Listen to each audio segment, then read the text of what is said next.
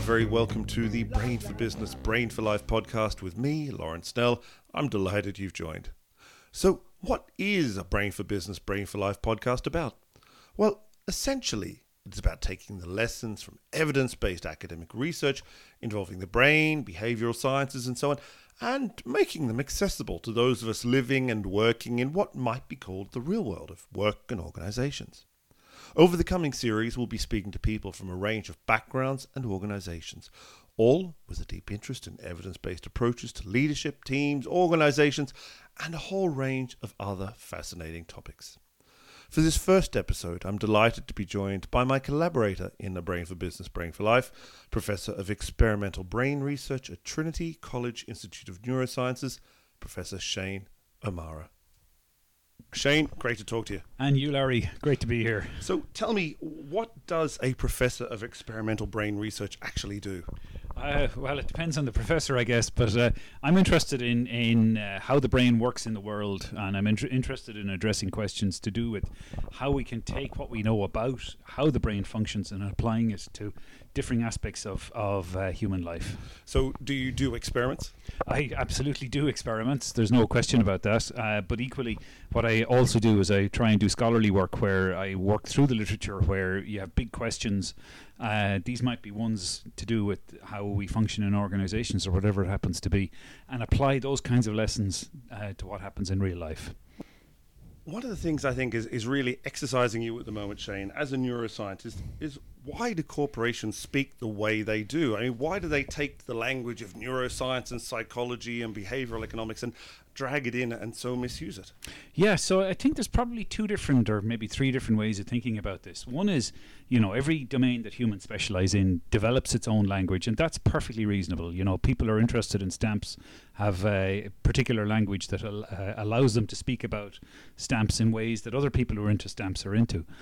So that's fine. You do have a specialized language for that. But I also think there's a kind of an organizational use of language, which is, to my mind, kind of exclusionary or peculiar in the way that it's used, because it's kind of a code which differentiates insiders from outsiders, those who belong from those who don't belong, and those who are kind of conversant in the code are on the inside, and those who are not conversant in the code are on the outside. And then I think there's another thing going on, which is that the code allows you to say things which, if you were to use plain English, would actually be quite appalling. Okay, can you give us an example of one of these appalling things that you're thinking of? Yeah, so there's one article here recently published in Vulture, which is a US journal, regarding a company called Away. And the CEO of this company, Steph Corey, wrote to her customer experience employees. You see, there's again a locution. These employees presumably are customer facing, and they're in charge with service delivery and all of this kind of thing. Anyway, what she says is, I know this group is hungry for career development opportunities, and in an effort to support you developing your skills, I'm going to help you learn the career skill of accountability. To hold you accountable, which is a very important business skill that is translatable to many different work settings. And here's the nice bit. No new paid time off or work from home requests will be considered from the 6 of you. And then here's the rationalization, which avoids the self-sanctions. I hope everyone in this group appreciates the thoughtfulness I've put into creating this career development opportunity, and that you're excited to cooperate consistently with our core values to solve this problem and pave the way for the customer experience team being best in class when it comes to being, capital letters, customer obsessed. Thank you. So this is a really remarkable statement. It's passive aggressive.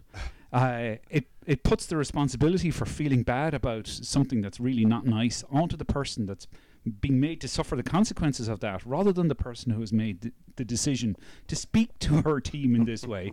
So what you're doing is kind of, in moral terms, avoiding the self-sanctions that would come with behaving so appallingly to another human being by making it their fault. So in a sense, you're well, not so much blaming the victim, but you're saying I'm doing it in your best interests. And I mean, I don't want to cause offence to Steph Corey or anyone at Away. And I have to admit, I've never actually heard of Away before, but I can see that almost playing out in an abusive relationship.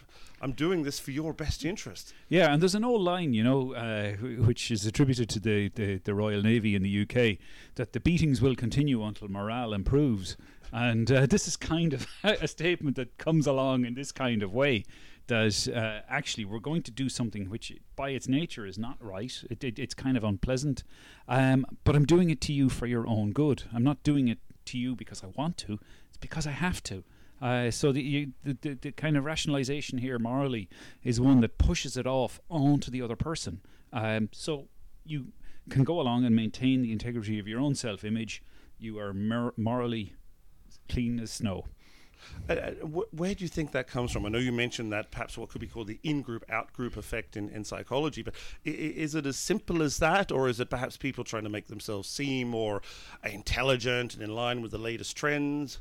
Yeah, so gosh, this is a really hard one to know. And what I'll do is I'll give a shout out to Flipchart Rick, if you ever get the chance to look at his blog, Flipchart Fairy Tales, where he talks about business bullshit and other corporate speak like that. And I think this is a way of hiding the mundane experience that some aspects of work life, which just come with the job, embraces. So if you speak about it in high-flown terms about customer experience and all the rest of it, when all you're doing actually is selling suitcases, which is what Away's core business is, it puts it in a rather different frame. I don't get Samsonite, for example, will speak in these kinds of terms to their staff. No, but I guess taking Samsonite and I haven't actually looked into this, but I can imagine that Samsonite, like a lot of other organizations these days, is not necessarily so much in the business of providing suitcases and bags, but actually solving problems. They are a solution provider, which is another one of these jargon terms which seems to emerge in recent years. Yeah, and it wasn't there 20 years ago, and it won't be there in 20 years' time, but the core business of moving our stuff around in suitcases will still be there. Yeah. So it doesn't really matter how you dress it up. The core issue of what it is that people are actually doing when they're selling you a product or a service will remain the same. The language around it may change, but what I'm prepared to pay as a consumer, what you're prepared to pay or offer as a producer or service provider, somewhere in between those, there's a dialogue. And that dialogue between me as the consumer and you as the service provider is not the same as the conversation that you as the service provider have within your own company. Yeah. And I don't care about that conversation. No, but I guess at the same time you can see these things as a way of saying, you're one of us because you speak our language, whether that's on a company level or an industry level. Two barristers talking to each other will recognize each other because they're able to adapt and converse on a particular level. But there's a difference, though, isn't there? The language that lawyers adopt with each other is founded in a process of social negotiation with regard to how the rule of law operates in a society, and there's a kind of a sausage making machine that's involved where that's concerned, and it might be an ugly language that we can't necessarily understand, but it's principles based. It's founded in the case of Ireland in the constitutional settlement that we have, and our laws flow from that and the kind of dialogue with the public that the politicians and legal drafts people have. Corporate language is not the same, so there's a language to do with accounting, which is fine. People have to talk about profit and loss and all the rest of it, but there's a kind of another appropriation of language that you see where things are grabbed from other disciplines, and you mentioned neuroscience at the start. So we have the other concepts like learning styles, for example, fell out of the sky 30 or 40 years ago, and I'm somebody who specializes in learning and memory, and much of my grant-funded work and the experimental work I do is around how the brain learns, remembers, and retrieves information. And we never, ever, ever, ever, ever, ever talk about learning styles. It's something that is utterly meaningless. But when you talk to a HR professional and you say, this is rubbish, they kind of go, what? But I guess it's perhaps one of those things and that has been so built into courses regarding adult learning and about human resources and learning and development over time, that the fact it was said by someone at the front of the room or by my colleague who I like, it must be true. Everyone's talking about it. Yeah, there's absolutely. You see, so there's two different uses of language here. There's language which is used to reinforce membership of a community, however that community is founded, whether it's around an organization or not. And there's language which is designed to reflect empirical reality. And learning styles do not reflect empirical reality, but they do refer and reflect a common language that may be used by HR professionals and others to kind of tie themselves together because they have something to talk about. And while I wouldn't want to cast aspersions on my friends and colleagues in the HR and learning and development world, but is there an extent to which that use of language can also perhaps mask what could be called imposter syndrome, that by using a particular jargon, particular terminology, talking about particular concepts in a knowing way, I'm actually kind of hiding the fact I don't necessarily have a huge amount of knowledge myself? Oh gosh, that's a really profound question, isn't it? You know, when you look at HR professionals, they vary enormously in terms of kind of their philosophy, in terms of the training they've had, and the kinds of things that they do. But my sense from talking to HR professionals is that many of them don't have a background in experimental psychology, for example. And if they did, they would know that discussion of learning styles is something that they shouldn't be thinking about, that actually the psychology of learning and memory has been something, and the neuroscience of learning and memory has been something that's been underway for about 100 years. And we have a really good sense of how the brain learns, how the brain retrieves information, and it doesn't have anything to do with learning styles. So there's a kind of an institutional bias, I think, within organizations that, you know, one person hands down a kind of a piece of knowledge to another, and nobody ever asks the question, well, what's the predictive validity of this concept? If I give people training in whatever it happens to be, kinesthetic learning style, or whatever the particular bias happens to be, will that improve performance or not? And if it does, how can we measure that? And to the extent that people have done trials where they've tried to measure this, the outcomes are null. And is that similar to other issues? I mean, can you think of other examples of these sort of brain myths, if you like, which have sort of forced their way into common discourse? Yeah, so I think, you know, again, I think this is a big an interesting question for knowledge transmission in society, and possibly a failure within neuroscience and psychology as a profession. We know about one-to-one learning. We know an awful lot about what happens in the head of individuals, but we don't have a great grasp on how it is that processes can be institutionalized within organizations. So let's say I go into an organization as I'm no longer an experimental neuroscientist, and I've decided to be a HR professional, and my boss says we do learning styles assessments every quarter or 6 months. We do them on all the staff that are coming in, and I say, well, in principle they don't work. It's a complete waste of time. You don't need to spend any budget or time on this. Well, then suddenly I can get fired because I've disputed the opinion of the quote thought leader, which is another bizarre expression from business. So you can have these kinds of things institutionalized, and unless the business itself actually cares about running randomized trials to discover what's true, they're never ever going to get rid of this kind of thing until the person who's in charge of it goes away.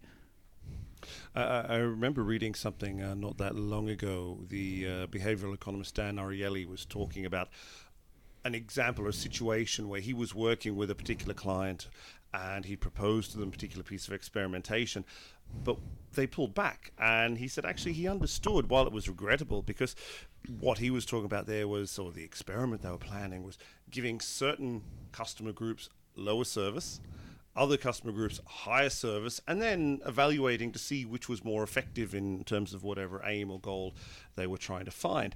So is there, in that sense, a real problem with this kind of experimentation in a real world business setting? Yes, I think straightforwardly there is. So when you look at how it is that people respond to things like nudges, or how they respond to things like automatic enrollment programs, all those kinds of things, people really, really dislike what's known as A/B testing. There was a really important study done in a series of US hospitals last year, reported in the Proceedings of the National Academy of Sciences, and what they were trying to do was, appropriately enough, nudges to get people to wash their hands and to do other things like this. What they did was test in the general population and in medical populations the feelings that people had about trying method A versus method B, and looking at the comparison between the two. And there's a bias against A/B testing for reasons that are very difficult to articulate by members of the public in general and by the professions in particular, that people did not want. What they wanted was a blanket rule for everybody, rather than let's do an experiment in XYZ set of hospitals and compare them to ABC set of hospitals, where we provide the following nudges in the following way to get people to wash their hands, or whatever it happens to be. People don't like that, even though that's a better way of finding out what works, rather than a kind of an evolutionary method where you impose a blanket rule without any comparison group, and then you look for a pre-post outcome. Having some sort of control group with an an experimental group with an intervention, and a control group which has no intervention, or the critical intervention is missing, is much the better way to do things. But people don't like this. And I mean, the hand washing is a great example. I think it wasn't it Ignaz Semmelweis 150 or so years ago who discovered that hand washing was absolutely crucial for enhancing the outcomes of medical care. Yet, even though the outcomes were so obvious, there was a huge amount of pushback from the medical professions. Yeah, so that became very clear from the case of delivery at birth, that making people wash their hands with a mild soda solution before going on to the next about to deliver mother markedly enhanced outcomes. But it took many, many years for people to understand that actually bugs exist, and you can have person-to-person transmission that does not affect the vector, the person who actually is doing, because the male isn't going to get pregnant or suffer the consequences of the loss of the child, or any of those kinds of things. So yeah, there are things about how we're built in terms of these biases that are very, very difficult to overcome, and they might have something, I suppose, to do with how it is that we think about ourselves as being members of a population. I'm just thinking about, if we look at the evolution of smoking policy in this country, can you imagine what outcomes would have been like if the successive ministers for health had said, well, we have Connacht Ulster, we're going to have Leinster, and we're going to have Munster, and we're going to run different anti-smoking programs in each of those provinces, and then compare after 10 years what the likelihood would be. And people would not have been happy with that. People are sometimes much more comfortable with a one rule for all. And I think we need to get better at discriminating between that kind of outcome, where the outcomes are actually malign. If treatment as usual was run for Connacht, where everybody could just smoke, and we still had 60% smoking rates in Connacht, but we had got it down to 18% as it is in Leinster, and people in Connacht were still dying of lung cancer, well, then we'd all be very unhappy, and rightly so. But couldn't you perhaps just using that example of interventions on smoking, and I'm guessing this can be taken further in terms of things like learning styles as well, but couldn't you look at two jurisdictions that exist anyway and say, in the Republic of Ireland, where we are today, the country has pursued one policy. In Denmark, they've pursued a different policy, and allowing for underlying cultural differences. These are the findings, these are the implications. Couldn't you do that anyway? Oh, you certainly can do naturalistic experiments. There's no question about that. But the problem with the naturalistic experiment is that you're a prisoner of it coming along. Whereas devoting yourself to trying to decide on a randomized control trial ahead of time is maybe a better thing. And, you can think about it in other kinds of terms. What design should cigarettes packets have to discourage smoking? Should they just be blank? Should they be restricted from sale? what are the rules, and you can do experiments within one country on that. And if you do it over a relatively short time scale, like 1 to 2 years, and you can look at changes quickly, well, then that's probably acceptable. Things like hand washing, the intervention there is, what the baseline is. People aren't washing their hands at the rate that you want them to do. So is providing posters or providing text messages or whatever it happens to be to nudge people to wash their hands more frequently the answer? I don't think we know really how we can force people, because in the end there's an element of compulsion required here to get people to wash their hands, because it's in all our interests to do that. And I think this is where we need more large-scale RCTs. I think going back then... randomized control trials. Going back then to where we started in terms of why do corporations speak the way they do, is there a danger that someone might take that language and that concept and say, that sounds brilliant, we need to do that, and almost do it in what could be, to use a slightly non-technical term, be a half-assed way that causes more damage than success? Because everyone, it's okay, we're doing randomized control testing, relax and carry on. Yeah, so the problem there is the intellectual commitment. If you really are interested in doing an RCT in the real world, that's a hard thing to do. Doing A/B testing in the real world is a hard thing to do, and it's probably not possible in small companies. But if you're a massive corporation with 100,000 employees scattered across 20 or 30 or 40 countries with great differences in cultural practices, the possibility of doing RCTs, for example, if you're doing a training program and you're delivering it by the internet, that's something that you can do, and you can do repeated evaluations of. But it means that if you're going to do it, you actually have to devote the resources to designing the problem properly in the first place. And this is where language can help and impede. So we know, for example, a study on that scale across that many countries would be akin to a kind of a clinical epidemiology study with interventions. Why not go the whole hog if you really care and do the thing properly? Just don't use the language, but actually go with the intellectual commitment that's involved in it. And if you're not, just save the money and give it to your shareholders or your staff.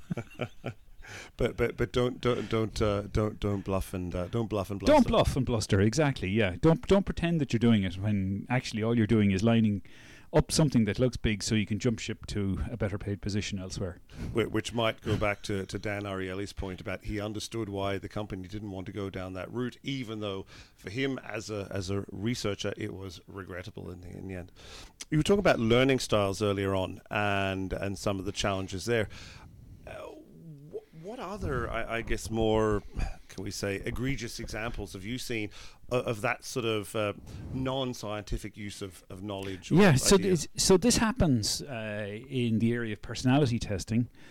So there's a science of psychometrics, which goes back about 100 years. It was standardized and really invented by Binet and Paris in the early 1900s to do with cognitive testing and IQ. And a parallel kind of development where personality measurement going back to Thurstone in the 1920s. And this is a complex technical field. And if you take a book on the psychology of personality or IQ off the shelf, you'll see it makes demands in terms of factor analysis and lots and lots of other things. But you see in parallel other efforts at measuring, for example, personality that just seem to have been pulled out of the air. And there are loads of them. I won't pick on any particular one here, but there are many critiques available. And the truth is that these invented methods don't have any predictive validity. They don't map to, for example, if you look at the neuroscience of personality, there's a strong underlying genetics of personality, which is predictive in terms of outcomes. The psychology of personality is good at predicting what it is that people are likely to do in terms of life course. We know what factors load on which dimension, all of those kinds of things. And yet you see craze after craze within business. Principally, it seems to me, driven by management consultants to measure so-called personalities and assign people to arbitrary and made-up categories that don't predict anything in the real world. you would be better off just not bothering, because the sad reality is that even where we know the science is well founded, the predictability of personality in terms of performance is 0.2 to 0.3 on a scale of 0 to 1, which is not very high. People who are conscientious tend to do much better in their job, who score highly on conscientiousness compared to people who don't, for example. But after that, the situation that people find themselves in is a much bigger driver of behaviour. And that's why phrases like toxic workplaces and things like this are actually kind of interesting in a way, because they say something about the situation that you as a person find yourselves in. And it doesn't matter that you go in with a nice, agreeable personality who's very conscientious. If you have a bully as a boss, how you end up in that position will not be about what your personality factors are. It'll be much more about the leadership that's provided in the organisation and how you're treated. Okay, so in that sense, it's more about context driving responses and behaviours rather than an underlying "this is who I am." No, the situation is a great driver of our behaviour. This is why, you take a mundane example. When people go in to do lectures or to hear a lecture, we all sit down, we all face the person, we cough in the moments coming up to the lecture, and then we try and suppress the cough for the next 40 minutes or whatever, and we clap at the appropriate time. The situation drives the expectations of our behaviour, and there's of course variability in our response, but the situation is the determinant, rather than the what you bring to it as a person. So, and I guess that's sort of hinting at the value of behavioural design for workplaces, for organisational processes, and so on. Yeah, absolutely. And I think a lot of these things are things that are kind of opaque to us. We haven't studied them particularly well. We haven't considered issues to do with simple things like the design of the desks that we sit at. We hear a lot about ergonomics, but do we really pay an awful lot of attention to it? We hear about active workplaces. Do we actually do much about it? The reality is no. Everybody has a desk and a chair, and we don't think about all the other design things, because while these are central drivers of our behaviour, they really haven't been studied properly. Okay, so going back to that question we started with, why do corporations speak the way they do? I think we've kind of touched on a number of reasons there, but what would you suggest that organizations and leaders within organizations can actually do about that? So here's a funny finding from just recently. When you ask people to rate the quality of the comprehensibility and the integrity of the individuals who write in this kind of corporate speak, and this is also true of scientists, you are perceived as being less intelligent and less honest than if you write in a plain fashion.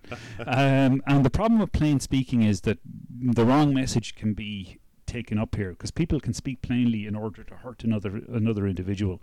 So it's plain speaking with integrity is the thing that should be done. It's better than obfuscation and hiding behind words, but hiding behind words allows you to escape the consequences of your own words and offload them onto other individuals. And of course, if you have a certain way of interacting with others and you dislike confrontation, this may be what you want to do. Okay, so keep it simple, have integrity, be honest in your dealings, and perhaps linking back to that quote that you read out earlier on, it's actually not hiding behind a claim for accountability and rationalizing it that way, but actually being honest about why you might want people to do a certain thing. It may well be, for example, I picked on that case of Steph Curry. She might actually have been annoyed with her team. They weren't performing. But it's much better to actually have an honest conversation and say, look, you're not coming in on time. I've given you the opportunity to work at home, and your productivity has fallen, et cetera, et cetera, et cetera, and work through the issues with the individuals and the team concerned, rather than just a blanket thing where you thump everybody over the head. And those who are performing well are going to feel aggrieved. And those who are performing badly might feel slightly chastened, and they might just leave. Excellent. Shane, thank you very much for your time. I look forward to speaking to you again. Thanks, Larry.